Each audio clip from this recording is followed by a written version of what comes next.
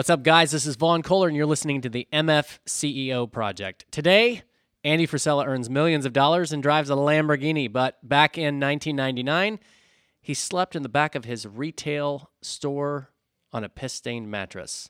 In this episode, we're going to take our metaphorical DeLorean back in time, and the Andy of today is going to drop some knowledge on the Andy of yesteryear. What I'm trying to say is, when this podcast hits 88 miles an hour, you're going to see some serious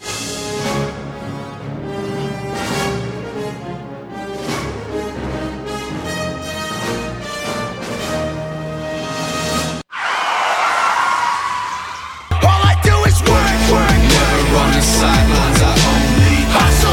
Never take a day off, I only work. I don't mess around, kid, I only kill. Lordy never sleeps, get your all I do is work. All I do is work. All I do is work. All I do is work. Hey guys, what's up? You're listening to the MF CEO Project. I'm Andy, I'm your host, and I am the motherfucking CEO. Guys, if it's your first time listening, welcome. Our goal here is to make you a motherfucking CEO. What is a motherfucking CEO? Why do I got to use the word fuck so much? You know what? Because I like it. I like it. It's my favorite word, period. Okay? You have to realize whether or not you own a business, whether you're the employee of a business, whether you're thinking of starting a business, all of the principles of becoming a CEO and becoming control of your life and in control of your situation apply to you, no matter what you're doing right now. And our goal here is for you to regain control, for you to become aware of the control that you have, and for you to become a motherfucking CEO on your own. With that being said, this probably is something you're going to want to play in front of your kids. It's probably not something you're going to want to play in front of your car, on the way to kindergarten. This is for adults, and if you have a problem with cursing, it's not going to be for you. Today, I really have no idea what the fuck we're going to talk about because I don't have an agenda. And usually I have an agenda that Vaughn prepares and we have notes. And today I have nothing. So I don't know what we're going to talk about. You don't like DeLoreans, correct? I think that you told me that. Hunch of shit. Right. But what is that, what does that car conjure up in your mind? The Libyans! That's right. Back to the future. That's what we're going to do today, guys. What I thought we'd do is, because we've gotten a lot of questions through the website on the basic nuts and bolts of being on ground zero of that journey. And so I thought what we'd do is we'd take our metaphorical DeLorean back in time to 1999, the great year of, the beginning of your empire. Yeah, the beginning of what we have now, but it definitely wasn't the beginning of being an entrepreneur. Right. You know what I mean? That's what people forget. When I was 8 years old, I was out selling baseball cards. You know what I mean? Yeah. At 10 years old, I was selling light bulbs. I sold lemonade. I sold snow cones. I went door to door. I've done that shit my whole life. Yeah. People don't realize that even though I wasn't of age, 18 years old, and I wasn't doing things officially with like a business license and all these other things that people get caught up with, I was learning some fucking lessons, some valuable ones. Go door to door and try to sell somebody some fucking light bulbs and see how hard that is. Yeah. You learn a lot. And so I was in practice of being an entrepreneur since the time I was 8 years old. Yeah. So people say, when I say, oh yeah, we started this at 19, they're like, oh, that's so young. I'm like, motherfucker, I started when you were still pooping in your diapers. Right. Right. So was 99 though, that was the first year of your what eventually became First Form. That's the first year we started Supplement Superstores, that's Superstores, yeah. Eventually what funded First Form and everything else that we have going on today. Yeah. So we're just gonna roll back the clock and try to get you to talk about some of those early and let struggles. me say this too. Just if you're a young guy and you haven't, been selling things since you were 8 years old, that doesn't disqualify you from being an entrepreneur. Don't say, oh yeah, I started way too late.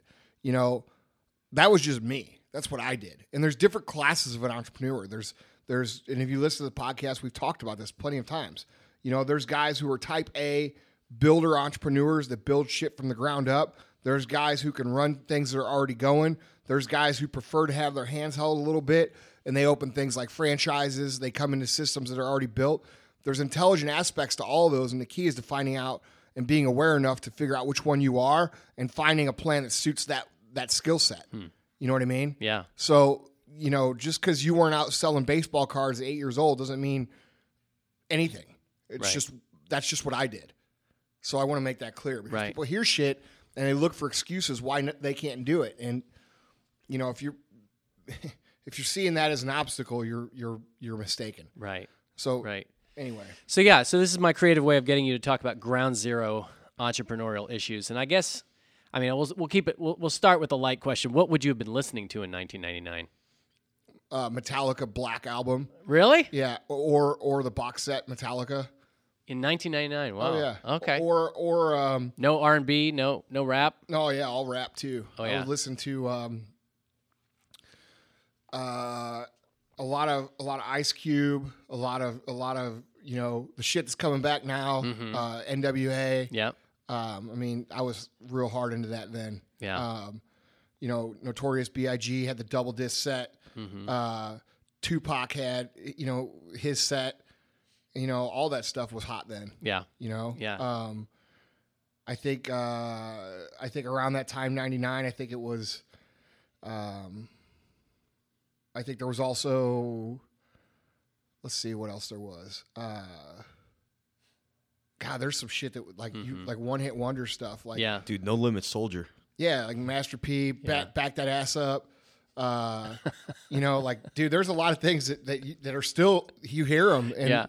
you know that there was just a one hit deal. You know, Yeah. So I don't know. I was into all that. After the late 90s, I can't really place a song based on the year because all the 2000s just Dude, flow the together for me. 2000s sucked. Yeah. Like 2000 to like 2010. I feel like it's getting better, or I'm adjusting my taste. Like I went through and listened to all Jay-Z's albums in a row. Like I signed up for Apple Music, and like Apple Music's pretty cool if anybody hasn't done it yet. But have you done it at all? haven't. Okay, I so haven't. like you basically pay a fee per month, and you can like listen to whatever. Wow. And so I've been listening to his albums in chronological order, and like it's pretty weird because they're at the beginning they were awesome, and then during the 2000s, I'm sorry, dude, Jay-Z, I love you, but they were terrible. Really? And then they got at the end of like 2009, 10, 11, they started getting cool again.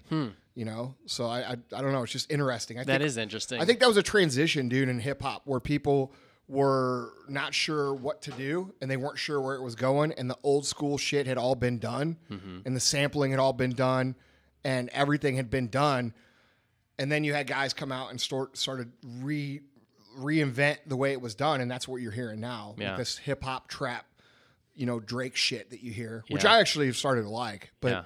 And when I first heard it, I was like, this is a fucking joke. And it is a joke if you compare it to like what was going on in the late 90s. But, you know, it's not bad. Yeah. I can dig it, Yeah. you know. So because this is going to involve some storytelling, I want to situate things in people's minds. Where were you? Like literally, geographically, where were you when you started this out? So if I were going Springfield, Missouri. Springfield, Missouri, Yeah. and why So don't what you? happened was Yeah. I went on spring break with a bunch of with Chris, my business partner, and then a bunch of his friends from Springfield the year before we started our business. And then I made some friends down there and I would go visit. And then I liked it down there so much that I just decided to move there and then we started business. So that's how that happened. I've heard it's called Spring Vegas. Yeah. Is that true? It used to be fun, man. I think now it's not as quite the destination hotspot Yeah. for nightlife that it used to be. No, But it was a yeah, good time, man. We yeah. had a great time down there. Yeah. Okay, so we're gonna go back, and I'm gonna just start on a macro level, 1,000-foot view. You run into yourself in 1999, and let's just say you're already neck deep in it.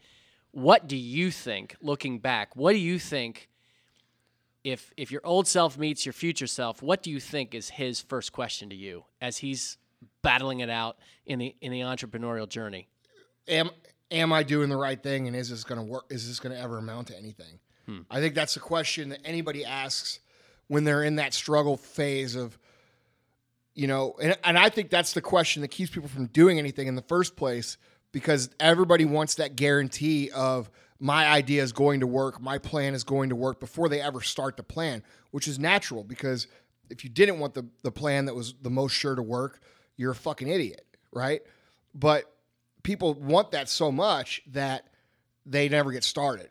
You know what I mean? So people who get it done are people who face that fear and then they go and do these things regardless of that fear.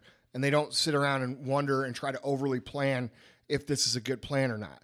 You know, people overanalyze is this going to work phase. And it keeps a lot of people from ever doing anything. So I think, you know, that would be the first question that I think anybody in that situation would want to know. Like, is this worth sticking out or is it not?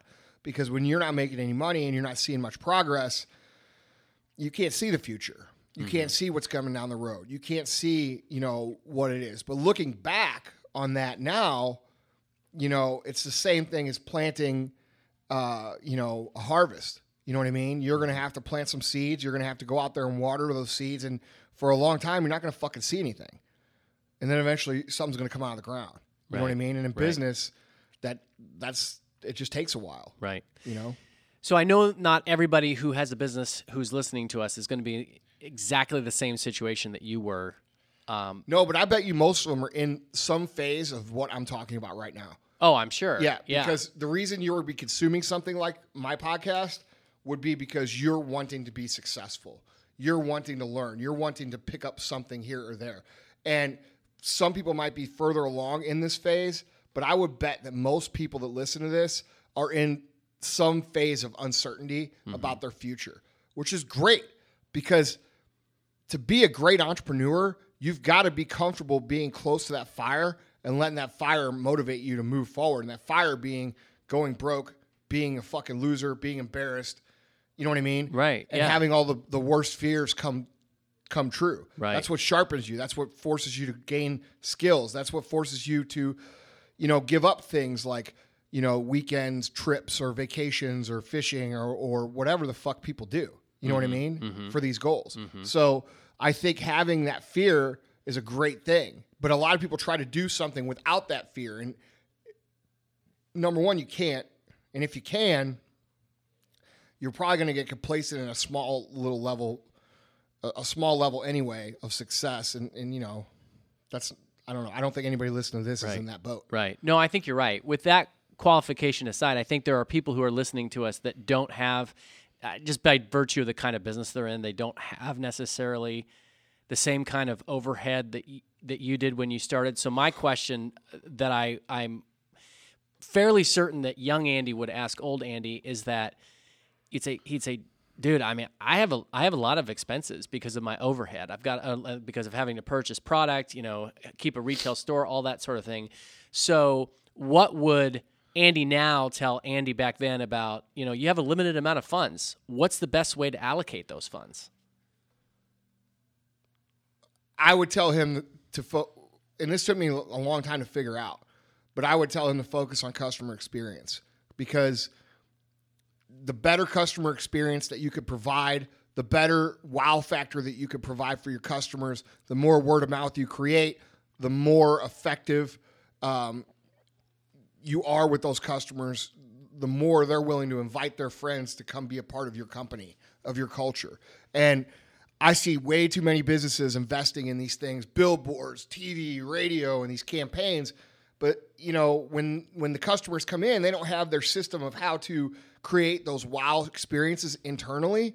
They think they do, but they fucking don't. Right. They do what they're supposed to do. I'm not talking about what you're supposed to do. I'm not talking about treating them right. I'm not talking about shaking their hand. I'm not talking about saying thank you. That's shit you're supposed to do. I'm talking about creating an experience that makes people say, holy shit, that was the best experience I've ever had. Not in your industry, in any place they've ever shopped. Okay, so I would focus on that.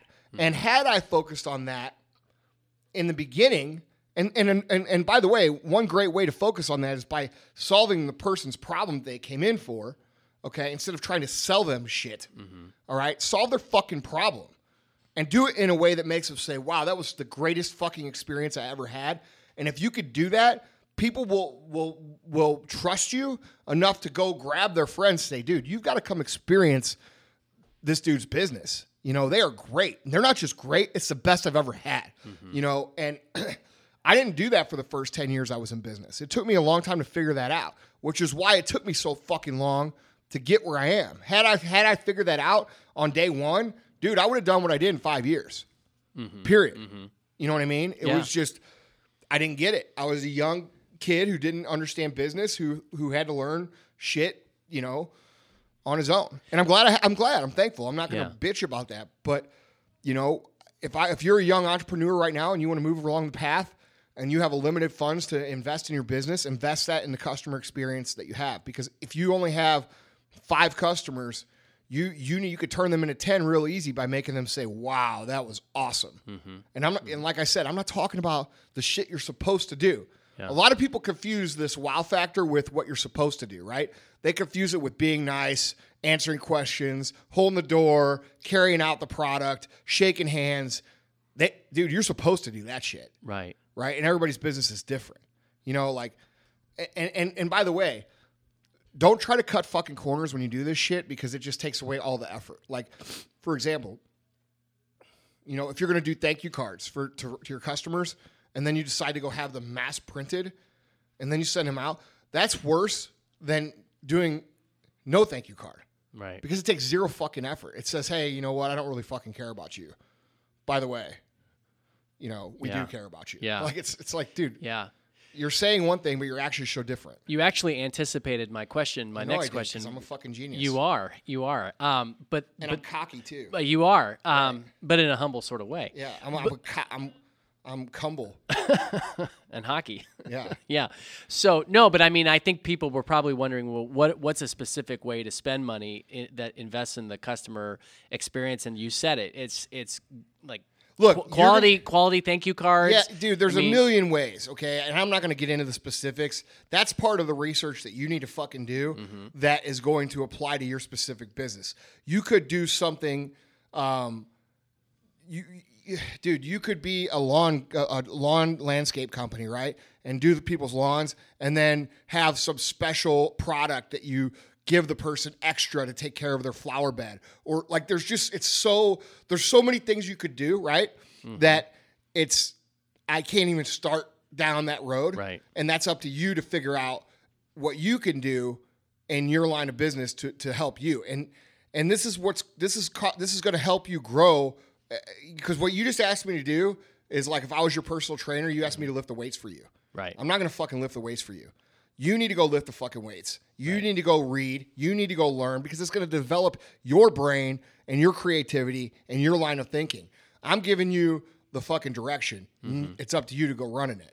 You know what I mean? Oh, absolutely. So I'm not going to get the specifics out, but you know, if you listen to the podcast enough, we've talked about these things, you know, but anything that you can do to make somebody say, wow, that was awesome. If you were a customer, what would make you stand out to you? You know what I mean? And you start trying those things and like try them with your customers. And like, you know, let's say you have 5 customers, try 5 different things, see what works the best. You know what I mean? And then the next question is going to be, well, Andy, I've got 10 employees. How do I get them all to do that? Well, you've got to fucking train them to do that. And by training them to understand the value of each customer individually. You know, today everybody's an influencer. It's not just, you know, 5 years ago, it was the big influencers. It was like, who do you want to go find? I want to find the people that make the biggest dent, that can impact the most people. Now, every fucking person that you talk to and see is an influencer, and they have people that they're going to talk to about you. You need to control that conversation. The way you control that conversation is 1, by solving problems, 2, creating a wow factor to where they feel like they need to bring the conversation up because you did such a great job. You see what I'm saying? Yeah, absolutely. So the takeaway is obviously investing money in customer experience. So let's stick on the topic of money, because you know as well as I do, everybody's always asking this. And I know that young Andy would say to old Andy, well, the first thing he would say is, dude, age has been really good to you. And then he would say, dude, you know that nobody's given us a loan. What are we going to do about that? You're going to have to come up with a system that generates enough cash to finance your company on its own. And that's what I did. That's what we did internally. Okay. You're going to have to come up with, and we're in a different business. Okay. We're in a business that we cannot get financing. That's just what it comes down to. All right. And in the beginning it sucked because I didn't have any help and I couldn't go to a bank. I couldn't get a fucking SBA loan. You know, our collateral for our company is not sellable. So if we were to go under, people don't know how to use our inventory and get their money back. So nobody's willing to loan anything. Right. You know, if you're selling lumber or fucking cars or this or that, you can go out and get financing like all day long. People fight over it because there's a product that they know how to sell at the end. So we had an extremely difficult situation where nobody would lend, but in the scheme of things, it was a great thing for us because what it did was it taught us how to make our company cash flow positive in a way that we didn't need to have outside financing. Now everybody wants to fucking give us lines of credit and finance our business and this and that. You know what? We don't need that now. Right. Because we know how to do that. We know how to make our business actually make money without that. Did you borrow from a tried and true system, or did you have to just tweak your own customized system? Look, man, you got to understand when I was younger, you know, I was not in the mindset of I'm going to grow this business into $1 trillion business. I was in the mindset of like I want to fucking drive a Lamborghini. Right. You know what I'm saying? So my mindset, it was in a different spot, and I had to figure out ways to make money. Mm-hmm. You know what I mean? And so I generated new systems and new opportunities and brought in new products and created new strategies and new systems to do that outside of what we used to do, which was basically just, you know, open the store every day and close the store every day. And we didn't have a system of how we did things. Mm-hmm. You know what I mean? So you're going to have to develop a way to make your company profitable, you know, because a lot of people, like, they hinge their success on getting money. They say, oh, I need money. I can't get financing. I can't get somebody to get me started. I can't get a loan. I can't get this and this and this. That is your biggest asset as an entrepreneur, and you don't realize this. But I'm telling you, that is your biggest asset. You know why the fuck you're listening to me right now on this podcast? Because the lack of money made me get creative enough to where I became intelligent enough to learn what entrepreneurship and business was all about on my own, to the point that where I could make money without other people's money. Mm-hmm. And that's, if I didn't have that sense of urgency and that need to do that and cultivate that creativity and those skills, you wouldn't even be listening to this podcast at this point in time. Right. You see what I mean? Mm-hmm. So not having funds is not an excuse. It's an asset to your success. You have to learn to get creative, and you have to learn to think out, quote unquote, outside the box, whatever the fucking box is, you know, to get yourself in a place to where you can make money. And that's it.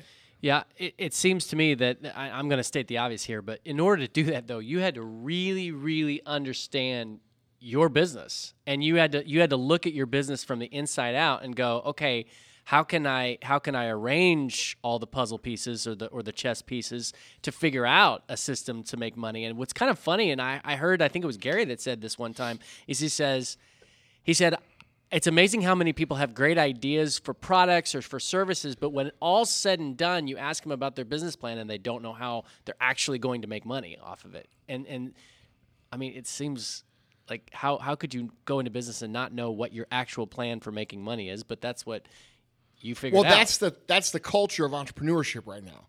Entrepreneurship right now is not buy a product for $5 to sell it for $10.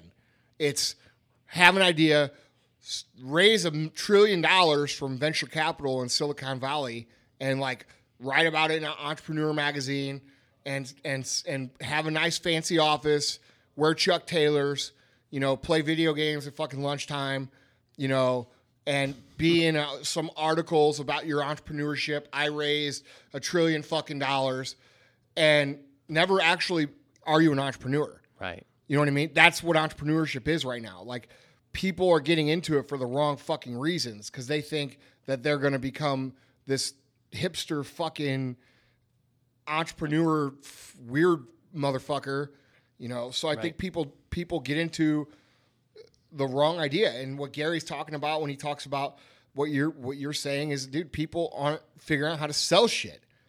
It's playing. I call it playing business. It's playing business. Mm-hmm. I've got an idea. Let's get funding, and then we'll figure it out. Well, first of all, if you're not desperate to figure it out and you have a hard problem, it's pretty hard to figure it out, especially if you're comfortable. You know what I mean? That old saying, if you sleep with silk sheets, it's hard to get out of bed. You know what I'm saying? Yeah. It's the same thing when you got $50 million in the bank and you've got this problem to solve and you say, oh, well, you know what? We'll just throw money at it. We'll throw money at it. We'll throw money at it. We'll throw money. Oh, the money's gone. Oh, yeah. And then, you know, no one ever has to bear the responsibility of running that company bankrupt. They all talk about how much, you know, oh, I was the fucking co-founder of kittycat.com. And they never talk about how kittycat.com went fucking broke because it didn't sell anything. You see what I mean? Absolutely. Yeah. And that's what's popular right now in entrepreneurship. It's these fucking bullshit stories of I raised all this VC money and I never fucking sold anything. Yeah. Yeah. That's it, No, you know? the two things that come to my mind as analogies are, one is what you talk about, the $30,000 millionaire, where they're making the world see they have enough money to make it look like they're really successful, but they're bankrupt.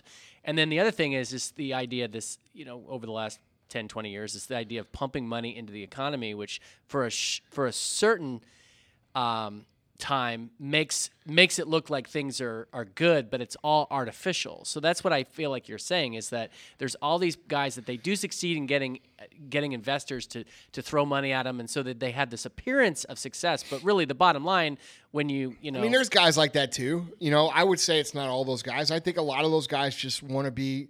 They play business. They fucking sit at Starbucks with their fucking Apple and their Starbucks, and they play business. I'm a fucking entrepreneur. I'm a CEO.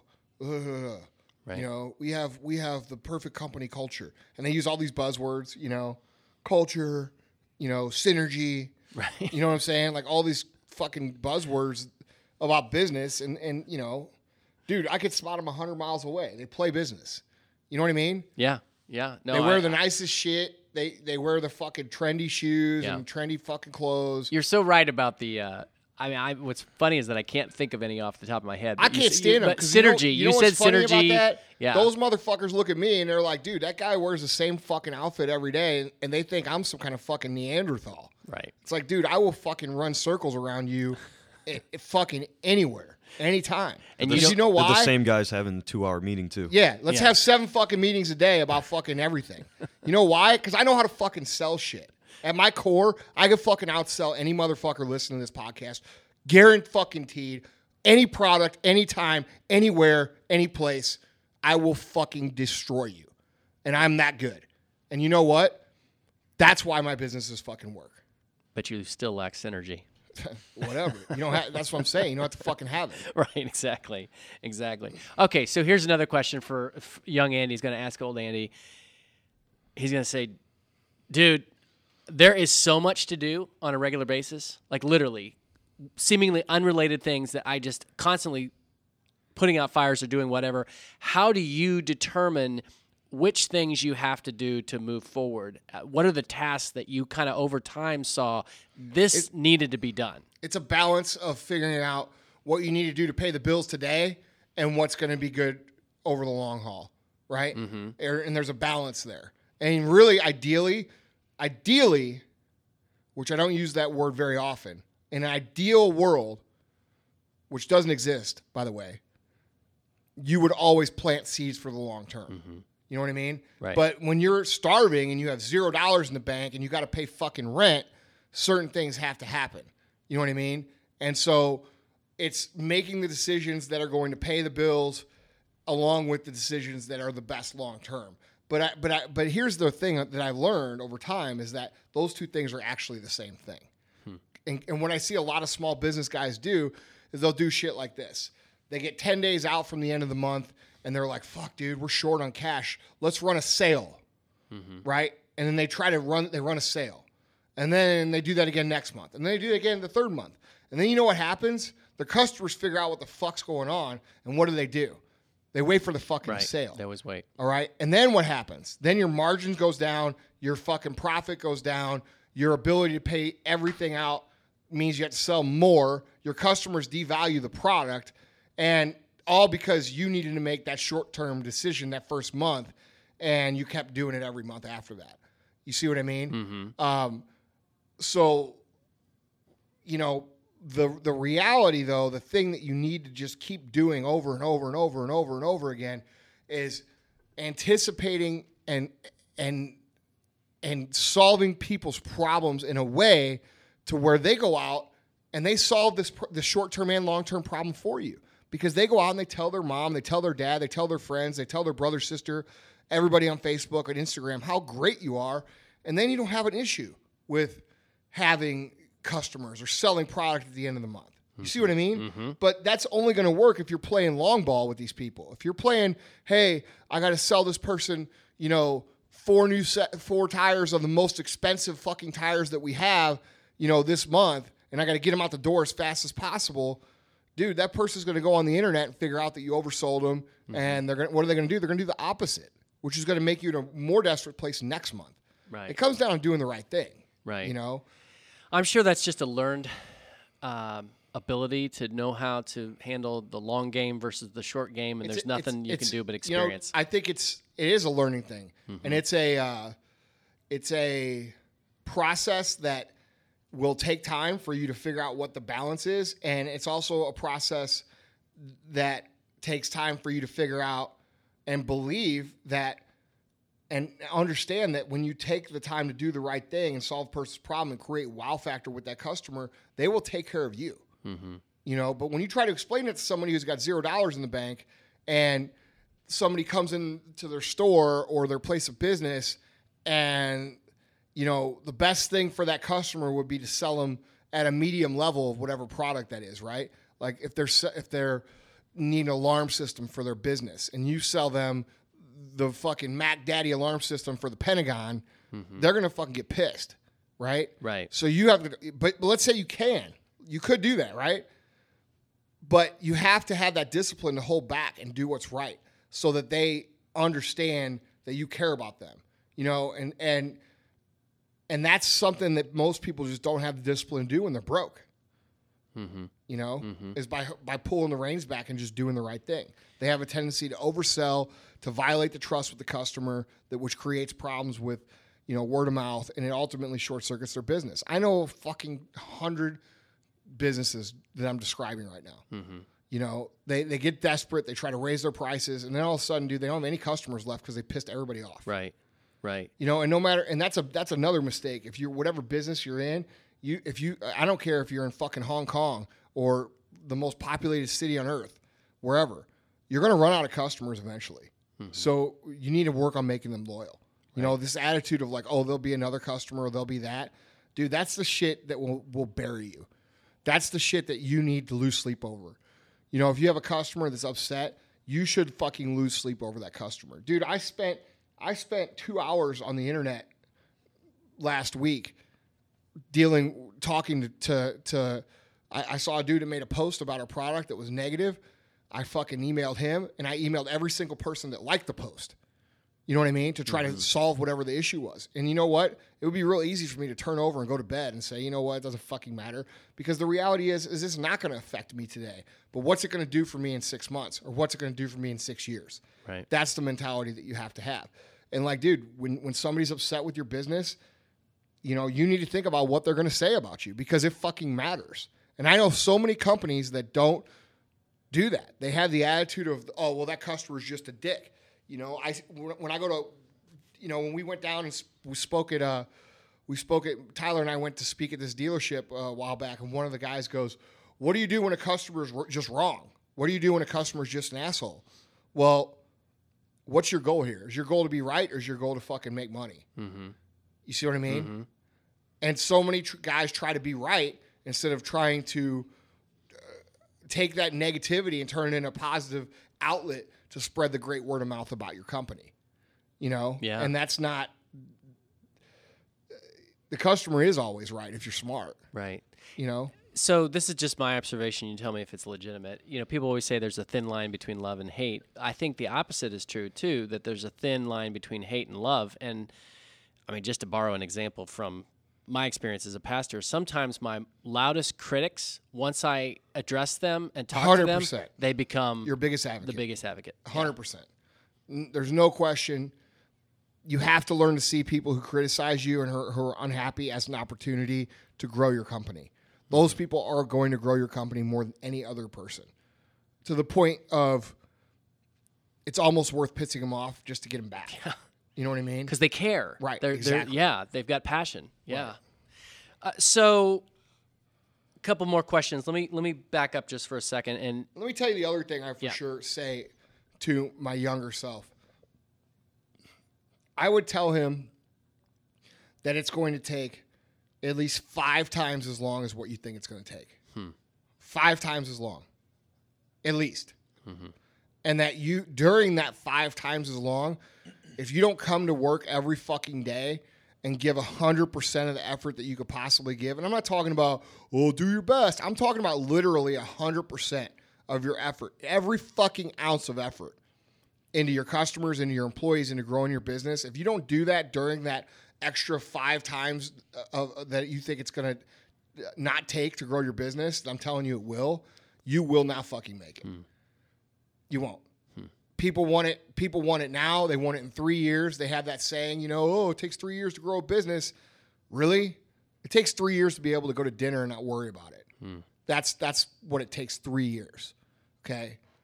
do you think what they mean is it takes 3 years to actually get in the black? I don't know what the fuck it means because it's not true in any way. Yeah. I don't know what the fuck it means. I don't know who said that. I think it's the dumbest thing I ever fucking heard. Right. Some businesses make it in 1 year. Right. But the point is that those are the exceptions, not the rule. If you're in a typical small business and you're gonna have to grind it out until you figure out what the fuck you're doing, it's gonna take you time, and it's gonna take you a lot longer than fucking 2 years.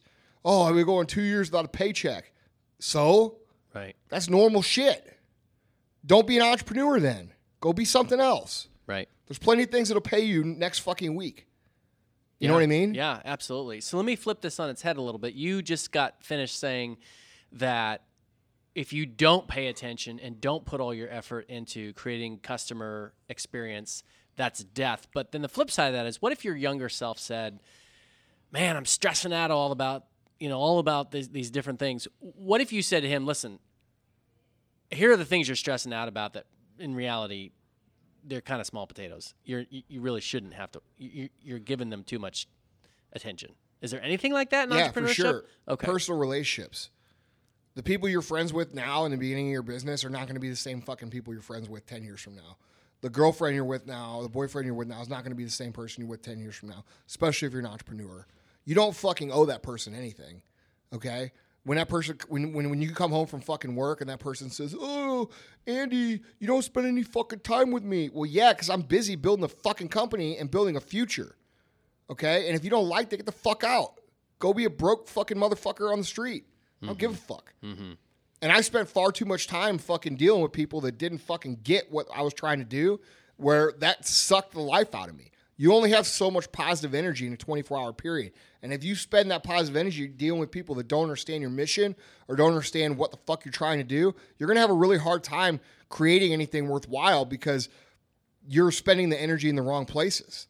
And I think a lot of people spend it in fucking relationships. And then they'll do this shit. I'll tell them exactly what I just said. And they'll say, "Oh, dude, that sounds heartless." Well, you know what? I'm fucking being a realist. I'm not here to play Snow fucking White and, tell you that everything's going to be fucking perfect, because it isn't. Your girlfriend or boyfriend or whoever the fuck you're with is probably going to want to go out and drink beer on the fucking weekends and party and do all this shit that costs money, but they're going to not want you to work to earn that money. And that's the reality. Right. And I see that all the time. And they're like, "But I love her." Really? Well, she doesn't fucking love you, because if she loved you, she'd be supporting you in what the fuck you're trying to do. And vice versa. So, having these personal relationships, and they're delusional. They're delusional. They're the same people you see in a bar when you're 22 years old trying to start a business, and you're 37. You see them in a bar, and they're coming up to you being like, "I always believed in you." It's the same person that was giving you shit fucking 15 years earlier. Right. Right. Fuck those people, dude. Right. You don't owe them anything. You certainly don't owe them the potential future of you. And a lot of people will say, "Oh, dude, that sounds very mean." Well, it's the truth. If you don't have somebody that supports you, if you don't have somebody that gets what you're trying to do, they shouldn't be in your life. And you shouldn't be wasting your energy on that. You've got to take care of you. You come in this world, you go out this world alone. And you have an obligation to the people that you really care about to take care of you first. And the right people will get that and respect that and love you for that. Not give you fucking shit. And then not make things hard, like when you're working at work and then going out and being a fucking slut at the club all fucking night. Right. You see what I mean? So while we're on the issue of relationships, you do have some people that have been around First Form for quite a while, and these were people that in the early going were investing blood, sweat, and tears, and they weren't getting paid. So what if your younger self, or let's say just some entrepreneur who's out there in a similar situation, says, man, Andy, I've got these people that seem to be really, supportive of me. They want to kill it too, but I just can't pay them. Like, how do you keep First of all, people you involved gotta in pay them that? something. You got to pay them something. Yeah, I mean, I've never ever had anybody work for me for free. Okay, I've had people work for me when I wasn't getting paid, and I had to pay them a reasonable salary for their talents. But those are the sacrifices that you make when you're building something. You know what I mean? You pay people first to do jobs that you need to get done before you pay yourself. It's an investment. Is it fair? Well, it's fair whenever you start making millions of fucking dollars and they're still making what they make, or a little bit more than that. It's a sacrifice. You know what I mean? A lot of people can't look past that. They can't let their egos say, oh, well, I got 5 or 6, 7, 10 employees. They're making more money than me. That's normal. That's normal shit. Yeah. You know what I mean? When somebody has a skill that you don't have and that you need, you've got to fucking invest in that skill. You know? So now, going back to your question, how do you get people to, let's say, make less money because they believe in what the fuck you're doing and they want to be a part of it? That's just being open with your business plan and your goals and what you're trying to do, and understanding what their role is and what it's going to be as the things move forward.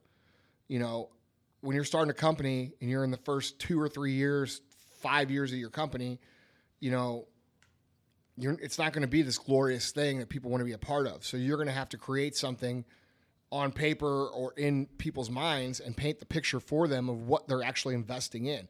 What is this field of planting going to look like in 5 years?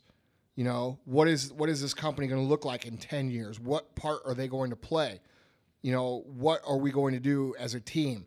You know, you have to be able to paint that picture. That's your job as the owner of the company or the CEO. If you can't make people believe in your company or your vision, you're going to not be very effective at recruiting, good talent to come work for you. You know what I mean? Yeah. So let me get really specific and switch this up. Just a couple questions about actual, like literal specific topics of entrepreneurship. So we've all seen the picture of the original Supplement Superstore, signage. Yeah. Yeah.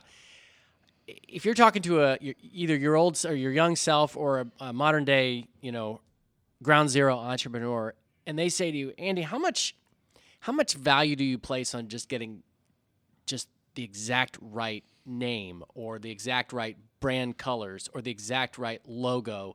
How much of that stuff did you? I mean, how much emphasis did you put on that? How much shit time all did you? evolves. I mean, the first version's going to suck.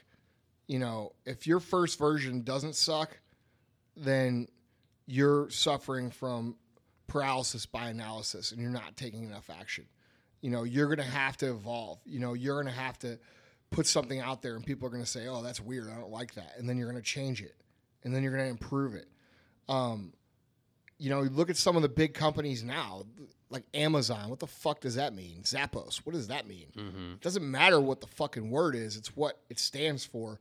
And you do that through creating a culture in your company, which I don't expect an entry-level entrepreneur to understand how to do. But as you evolve your company and you learn more, you're going to learn how to instill a culture on purpose. And when you do that, whatever symbol you have that represents that will become significant. Does that make sense? Yeah, absolutely. Because people, when they see logos nowadays, I mean, the logo could possibly not tell you anything about the But it company. stands for something when they see it. Right, exactly. And that comes by instilling the culture. Right. So if you don't instill the culture and you don't understand what that means at this point in time, but you're in business and you have you and another employee, you could start that right now, but most people don't. Most businesses don't even have a culture. If you ask them how's their culture, they interpret that as morale. What's the morale like? Morale and culture are two different things. Everybody's happy here. That's morale. That's not culture. Culture is what the fuck you stand for. You know what I mean? It's core value shit, and you have to do it. You have to learn how to create that intentionally. And a good book on that is Delivering Happiness by Tony Hsieh. So that's the founder of Zappos. But Yeah. you know, to answer your question, I don't really think it's that. I don't think it's the end all be all of anything. I think it's what you do that brings significance to those things that matters. You know, I mean, look at some of the like famous logos in business. I mean, they're so simple, they're nothing. You know what I mean? Right. Well, who would have thought that the profile of a fruit would be eventually associated with Or a swoosh, a check mark. yeah, or a check mark, right? You know what I mean? I mean, associated with a it's computer company. It's not the symbol. It's it's the value you make it stand for. right. Well, guys, if you want the show notes for this episode, just check out the mfceo.com/P57. And Andy, once again, anticipated my final question, which is just you talked about culture. So give your young self a couple practical things you can do every day to advance the core values of your company. Well, first of all, you got to identify what you stand for. You know, most people have these bullshit fucking things written on the wall of their company. We stand for integrity, value, and experience. And you know, you look at those things, you're like, what the fuck does that mean? So you have to identify what it is you stand for in detail so that people can actually understand that and apply that. And then what you have to do is you have to start speaking to your customers and your employees in that language. You know what I mean? So when you talk about enthusiasm, you know, are you talking about going the extra mile? Are you talking about, you know, believing? Are you talking about developing discipline? You know, everything that you coach your employees on should fall into those categories, and you should tie that back to that. Hey, you know, you didn't do this, this, and this. You didn't clean the bathroom today, even though it's on the checklist. That falls under be disciplined. It's one of our core values. We hire and we fire by these core values. You know, you've got to develop that skill. Even though it's a small thing, you've got to do it. You see what I'm saying? And you have to tie your language together with your employees on the core values. And that's going to basically, it'll get the idea in their head of, okay, this is acceptable here or this is not acceptable here. And guess what? When the new guy or the new girl comes in, guess what they tell them? Hey, dude, that shit ain't gonna fly here. They start taking pride in it, right? Right. They're like, hey, you know, you didn't clean the fucking bathroom today, bro. I don't know where the fuck you worked at before, but we don't, this shit ain't gonna fly here. You clean the fucking bathroom. Right. You see what I'm saying? Right. Absolutely. You know, or like you didn't carry out the bag of groceries for that customer or whatever. You say, hey, I don't know what fucking store you worked at, but this is Acme fucking grocery store, and we carry this shit out for these motherfuckers, and you better fucking do it, or your ass won't be here. And they'll regulate employees for you because they believe in the culture, you know. But it's by design; it's not by accident. And most entrepreneurs, ironically, if you ask them what culture means, they can't even fucking tell you what it is. You know what I mean? They're like, it's good, it's good. How's your culture? What is your culture? That's what they sound like. And like, dude, you know, first of all, let's learn what culture is. Yeah. It's the lifeblood of your business. It's the living, breathing soul of your fucking company. It's what it stands for. It's what customers identify with. It's what your employees identify with. And you're going to have to develop the communication skills that go along with that and use them consistently. And what will happen is your employees will start to embody it. Your customers will start to identify and love it. And then you'll have something. Then you've got something that's tangible. You can feel it. You could smell it when you walk into a place. I mean, I could smell culture when I walk into an office in 1 fucking second. Dude, could you not, when we went to VaynerMedia, did you not feel it? Oh yeah. Okay. Energy. Right. It was their energy. Exactly. Yeah. It's the soul. Yeah. You know, and you know, people get that when they come in here. When they come in our office, they're like, dude, this is fucking awesome. Right. You know, or if they go into one of our stores, it's the same thing. Right. You know, and the easiest thing to stand for is to do the right fucking thing because everybody gets down with that. Right. You know? So I confess that I know about that because I hang out with you and I've learned the whole concept with culture. Is it fair to say that another word you could use is personality? It's very similar. Okay. Yeah. Yeah, it's a very similar, you know, it's the personality of your business. I would say I wouldn't say in substitute, I would say in, you know, in conjunction with like the soul. It's the soul, it's the personality, it's the feeling. Yeah. You know, it's all those things. Yeah. You know what I mean? Yeah. The very DNA of But the you company. have to yeah. be around a company that has a culture to understand what culture is. Okay, so we could do a whole podcast on this. Yeah. I mean, we might have already. I don't know if we did or didn't. We haven't done one on culture. We But, dude, absolutely should, yeah. Okay. Harley Davidson motorcycles. Why do people fucking ride Harleys? Why do they ride them? Well, I would say why I would is just a sense of belonging with a group of like-minded people. But it's obviously a quality product. But there's just I can't I don't know. answer. There's a lot of motorcycles that are better than Harleys. Well, that's true, but I guess I can't answer the question without actually using the word culture. There's just a culture. It's a whole subculture in America Okay, that dude, has here's certain the thing. features. You can ride up to a Harley fucking ride and look like you, a clean cut, Yeah. and be you, a clean Yeah. cut fucking white pastor, dude, right? And you can roll up and there'll be a dude on a Harley with the fucking beard down to his belt buckle. And if you ride a Harley and he rides a Harley, you're fucking brothers, right? And that's what culture is. That's what makes people go get a fucking tattoo of a logo, which, by the way, S2 and First Form both have tons of people with those kind of tattoos. All right. When you have people going to get tattoos on their skin of your fucking logo, you've got a culture. You're getting it. Okay. Harley Davidson, you can't even walk into a tattoo shop across the earth without a little section of HD tattoos. It's very true. You know what I'm saying? Yeah. Dude, if you want to study on culture, study that fucking brand. Yeah. You know what I mean? There's other brands too. This is Apple. Apple's got a great culture. What's Apple's culture? The nerdy dude at the fucking Starbucks, with the fucking trendy shit on. Do I use Apple? I think they're great products. But the point is all the little fucking Apple nerds all get together and fucking celebrate together. Yeah. You know what I mean? And they all entrepreneur together. And I'm entrepreneuring with my fucking Nixon quotes up. Right. Well, Hey, bro, Maybe- how many dollars do you think we can raise in VC this year with my fucking app idea? how I guess once you get to the point where your customers are saying, if somebody asks them, why do you buy such and such? If their answer is because it's fill in the name of your business. Let me tell you why people You buy. know. Why do people buy your shit other than good? Every product is a commodity. Every fucking product. It's a commodity.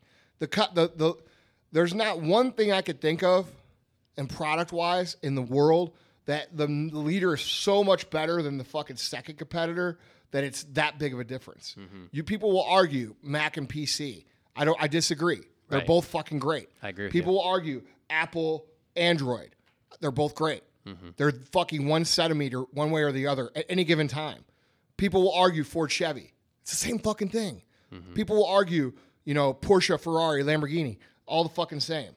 Just a little bit differences, right? We're talking about, measurable differences of millimeters or fractions of a second, right? So what makes something choose one over the other? It's people buy from people they identify with Right. and people they like. Right. That's it. Right. You make a friend, you make a fucking sale. You make people feel belonged, you make a sale. You're really good at making people belong, you create a movement and you have a culture. Right. But dude, most people can't do it and I'm going to tell you why most people can't do it. And this is why I'm not afraid to fucking talk about it, because I'm a fucking expert at culture and I'm not afraid to say that. If we had 1,000 fucking people show up at a supplement company for Summer Smash last year to fucking celebrate vitamins. Are you fucking kidding me? We have a fucking culture. Yeah. Okay? You know why nobody else can do that? Because no one else is genuine. No one else is real. Everybody else is all about making the dollar, making the margin, making the profit today, and they're not about the long game. They don't understand that if you take care of people first, they'll take care of you. And I believe that. And I believe it enough to where I put my fucking money where my mouth is and in that type of system. And I would suggest that you do the same. But it takes balls. Because when you don't have any money and you don't have momentum and you haven't built anything yet, to basically give more than you take is very hard to do. Right. You know what I mean? So, we could do a whole podcast on this whole thing, and we should. Yeah. But, at the end of the day, whatever the fuck you're selling out there is not better than the competition. It's probably the same. Okay? And if you can't get people to identify with your brand, you're going to have a very hard time selling it. Right. Although I would guess that most of your customers would say that First Form is way better than anything else. You know what? I was going to put an asterisk there, and I know people are laughing right now. They're like, "Oh, of course, your fucking company." Right. We've proven that. You know, we're in an industry where the cheaper is the better. Well, we've taken that whole. Name me one fucking industry where cheap is the best. I can't. Supplements is the only one. Yeah. People have the mentality where the cheapest is the best. We've taken. That's because most companies will make things so cheaply and then tell you it's all the same, right? So that they can make the most amount of margin. All right. We've taken the opposite approach and made the best products, and they are definitively and clearly better than the competition, which is why you don't see people ever bashing First Form quality. Right. If they bash us, guess what they bash on? The price. That's right, and that's Yep. it, and I can deal with that. Yep. I'm not for everybody. Our product's not for everybody. Not everybody can afford our products. I understand that. I'm sorry. But my hope is by listening to this podcast that one day you will get to a point where you can. Okay? But the point is we're in sports supplements. Our problem is what? Solve people's problems. What is most people's problems that come to us? They want to perform better, they want to lose weight, or they want to gain muscle. They're putting things in their body for performance. I owe it to the customer to make the very best products that I can to help them solve that goal. And if they can't afford it or choose not to buy those products, that is not my fault. I'm doing what's right. Period. So Yeah. We can, you know, we could say whatever, and you know, there is situations out there where one thing is better than another, but generally speaking, and I'm not comparing a fucking Ferrari to a fucking Yugo or a Saturn. Clearly, there's major differences. Right. You know, I'm talking about Products of its kind. of the same category, Yes. the good, better, best. Two No. products in the best category are not so different that you're going to automatic. You know what I mean? Yeah, absolutely. I mean, there are other brands that are pretty fucking good, right. and not many. I can think of two that are pretty good. Right. And people might look at that and say, "Hey, you know what? I'm not going to use First Form this time. I'm going to use this brand this time." And you know, I get that, but you know why they don't usually do that? Because they like what we stand for. Because we stand for the right shit. You know, and you could do that in your business too. But it takes work and it takes time and it takes trust. And if the first time you violate that trust is the last time you violate that trust. Right. Right. Well, it's a principle that stands true in almost every area of life. I mean, it goes without saying, you look at the history of American politics, and when the American people were given a choice between two essentially similar candidates, but one of them just had an ability to connect, was more likable. People buy for people they like. Exactly. That's it. Exactly. You know, you make a friend, you make a sale. Make a friend, make a sale. Yeah. Make a friend, make a sale. People buy from their fucking friends. Right. It's really fucking simple. Right. Don't worry about the fucking selling. What did I tell those motherfuckers when we went down to the motorcycle dealership? Remember? I said, hey, don't worry, and I'm looking at Tyler right now. Don't worry about the fucking margin or the commission or whatever it is that you're going to make in that bike. Worry about making this dude feel like he's part of the fucking family. And if you do that, guess what? Not only will you probably sell that bike, but you'll probably sell him bikes for life, and you'll sell his friends bikes for life. So quit thinking about the money. Focus on the customer. Focus on solving the problem. Focus on making them happy. And good shit is going to happen to you. Right. Right. So the only thing I would say, wrapping up a little bit here, is just Follow us on the fucking internet. Yeah. I would also say, just humor me. I'm curious. Follow us on Snapchat. And Snapchat, yeah. Hey, Andy, real quick. Follow us on fucking Facebook, too. And leave us a motherfucking review. Yeah, that's important. I think it'd be important for you to discuss why you tell everybody that works in your retail side and First Form too, why you think you tell every single employee to look at every single customer as $100,000. Yeah, you've got to train. Okay, I train all my guys to look at the lifetime value of the customer. Always look at the lifetime value. Even if because it prevents them from looking at the sale today. That's right. So if you can envision a customer, and our lifetime value is around $100 grand for a customer. So if you look at yourself as in the business of acquiring customers as opposed to selling shit, you're going to be very successful, because you have to understand the lifetime value of that customer is far more valuable than anything you could do today. Like, you could give the person their whole fucking order or whatever it is they bought for free today to make them happy and create a lifetime customer, and it would still be worth it. And you have to get your people to think that way and be okay with that and empower them to make those kinds of decisions. Because if you can't take care of that person and make them happy and you lose that lifetime customer today, you didn't lose the $75 sale today or the $150 sale today or even, the $2,000 sale today for some of you guys who sell bigger ticket products. You lost the lifetime value of that customer, and not only the lifetime value of that customer, but all their friends, family, and their network. Mm-hmm. And there's infinite value to that. And so you have to train your employees to understand that on every level possible. Tyler's been working here for probably 6 years? I think 5 or 6. 6 years with me, on and off. He worked for S2, a retail store, and he's worked for First Form, both companies. I don't think there's been a meeting that we've had in that amount of time that I haven't brought that up. I think every single fucking meeting I bring that up. Well, it totally changes your mindset on how you look at a customer. I literally tell them to look at a customer and envision a fucking comic book bubble above their head with $100,000 in it. And if you fucking can do that, if you could train yourself to do that, you will treat your customers 1,000 times better. So that's really good. Yeah. Yeah. But saying is one thing, doing it's another. Mm-hmm. You know what I mean? Mm-hmm. Sometimes you're going to have to give up money today to make that customer right. Sometimes you're going to have to do things today that cost you money to make that customer right, to keep that $100,000 intact. Yeah. Or whatever. It could be $10 million for some of you guys listening. We don't know. But the point is you don't fucking know who that person's going to tell, what they're going to do. You just have no fucking clue. So treat them as if they're the number one person. First of all, everybody says, treat them as your only customer. Well, yeah, not only that, but treat them as if they're not only your only customer, but they're the only way you're going to get new customers. Mm-hmm.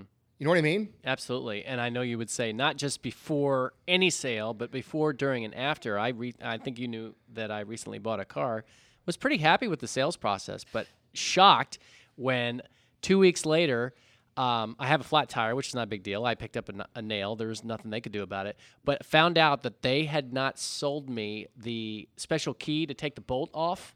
So when I called the dealer, they're like, oh, yeah, we had no idea. So, yeah, that we're a Toyota dealer, and that's a Honda. So why don't you call the Honda people, see what they know. I was flabbergasted. These guys don't know that I have probably 3 more cars that I'm going to buy in the next 4 years. Right. There's no way I'm going back to them. Right. None. All because of something that they could have solved for like $5. Right.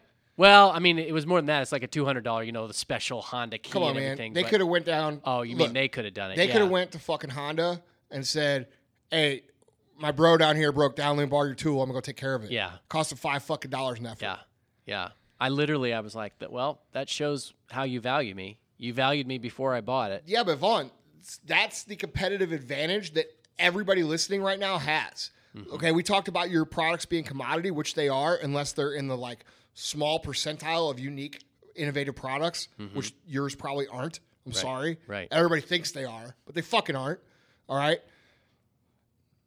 When you're in that business of selling that sort of product or information or service, how do you differentiate yourself? Through culture and through service. Mm-hmm. And that's it. And you can dominate your fucking competition by mastering those two. And I think that's a perfect way to end. Yeah. So, hey, all you motherfuckers listening right now, if you found value in this podcast, I would really appreciate it if you would please follow me on social media and also leave us a review on the podcast, please. Where do we leave the reviews? On iTunes? Yeah, just go to iTunes. And some people are confused by this, and it kind of sucks, but as far as I know, you cannot leave a review on iTunes through your iPhone. See, what you don't understand literally have to be is on that the computer. I made a deal with Apple that if you're a regular listener to the MFCEO project and you don't leave a review, you won't be able to listen next time. That's right. Yeah, so We'll shut you if out. you don't leave a fucking review, I'll see you later. Yeah. The only other thing I want to say is that, people, I love Canada. So apparently I got some wrong information or I misunderstood about the Fuck issue. Canada. No, I love Canada.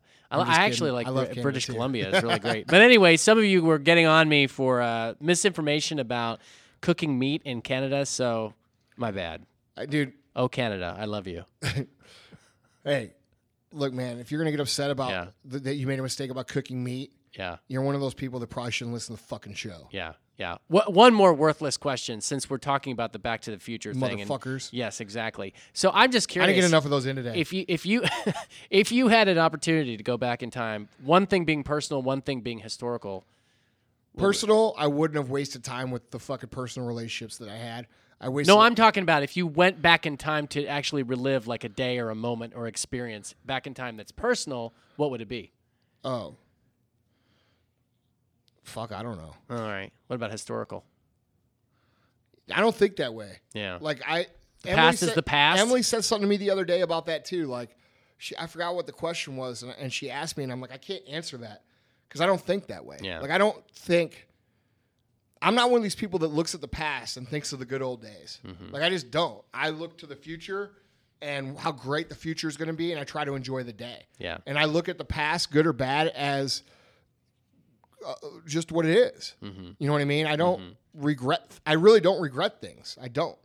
Like, and I've done some things that I'm not proud of, but I don't regret them because if I hadn't done them, then I wouldn't know to not do them now. Right. When it fucking matters. Right. See what I'm saying? Yeah, no, that makes total sense. I don't look at the past as, what do you think, Tyler? I mean, dude, I get that shit all the time, especially when I tell people, oh, I've been divorced, and they're like, oh, sorry. It's like, why Were are you trying s- to throw out the divorce thing so you could fucking try to pick up some chicks on the podcast? thought He's you were pretty gonna- smooth. Wow. Oh, No. you didn't know that, huh? Dude. But yeah, I get that all the time, and it's like, dude, I don't regret anything because it's got me. Whatever happened in my past got me where I am now. Yeah, and- man. And like people get like hung up in their past, dude. Oh, dude. Like it's like well, when they the using it as, like you said, they always use it as an excuse Yeah. on why they Dude, aren't where dude, they want to be. Tyler knows because he travels with me when I go speak, and dude, people. Well, and I taught you everything you know. Yeah, pretty much. Yeah. Except for my fashion skills. Yeah. I taught myself. Very those. true. So, dude, I'll get these questions, and it'll be like this laundry list of past shit, and I can't relate to them. Like I'm Right. looking at them like, so Right. Kelsey's not plugged in. yeah. Well, anyway, Kelsey just said they let it paralyze them, but it's true. And I'm thinking like all the bad shit that, like I'm like while they're replaying the things that like, oh, my fucking dad and I don't have a good relationship and this and that. And I'm like, motherfucker, I got stabbed in the fucking Yeah. face. Yeah. You know what I'm saying? Like in the fucking face. Right. Like I look like the fucking Mask. What's that show with Cher and Mask? What's that kid's name? Yeah, I don't know what his name is, but he had like that elephant Yeah, the fucking disease. Mask. Yeah, movie. yeah. That's what I fucking looked like for like 2 years. Mm-hmm. Like, dude. And I was a good looking motherfucker before that. Yeah. I saw it. I saw your pictures in the yearbook. Dude, no, not then. After that. That was an awkward phase, dude. Everybody has an awkward phase. You're still in it. Yeah, I know I am. So, dude. So the point is that, like, I just don't live in that way. Like, I don't know. You're moving a million miles a second. Yeah, you dude. don't. The thing Yeah. that tells me And if like someone's living in the past. Even then that Sal and means- I have talked about that before. He's like, dude, you're like cold. Right. It's not that I'm cold. I'm just focused on other shit. Right. And I don't know. Maybe I am cold. Maybe I'm fucked in the head. I don't fucking know. Well, you are that, but Yeah. but that's the geniuses are often mad. But no, I mean for me, I just don't care about the shit that most people care about. Yeah, no, I get you, but I also think that is a product of age. I've come to the point where for me the past. I don't think it's an age thing. Well, but I mean, I'm saying it's a product of maturity, maybe It's not age. experience, maybe. Experience and maturity. So for me, I've come to the point in my life where Well, I like, look, dude, I all look the- at the past to understand myself, not to judge myself. Yeah, that's how. That's a good way to how I say do it. Yeah.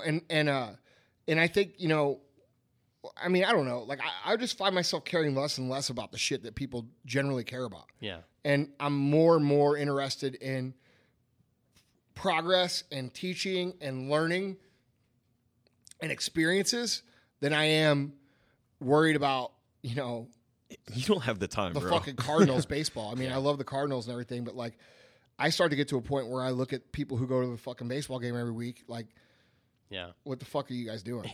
You know what I mean? Or Yeah. I don't know. And maybe maybe I wish I was a little more ignorant sometimes to where I just didn't think that way and I was oblivious, Right. but I'm just not. Right. Well, guys, follow at Andy Frisella, at VAUGHNKOHLER, and at MAI. Your thing is so hard to say. What is it? At MAI_Tyler. How about just at Tyler Hegley? Why not that? No. Anyway. All right. Thanks for listening, That's guys. not cute enough.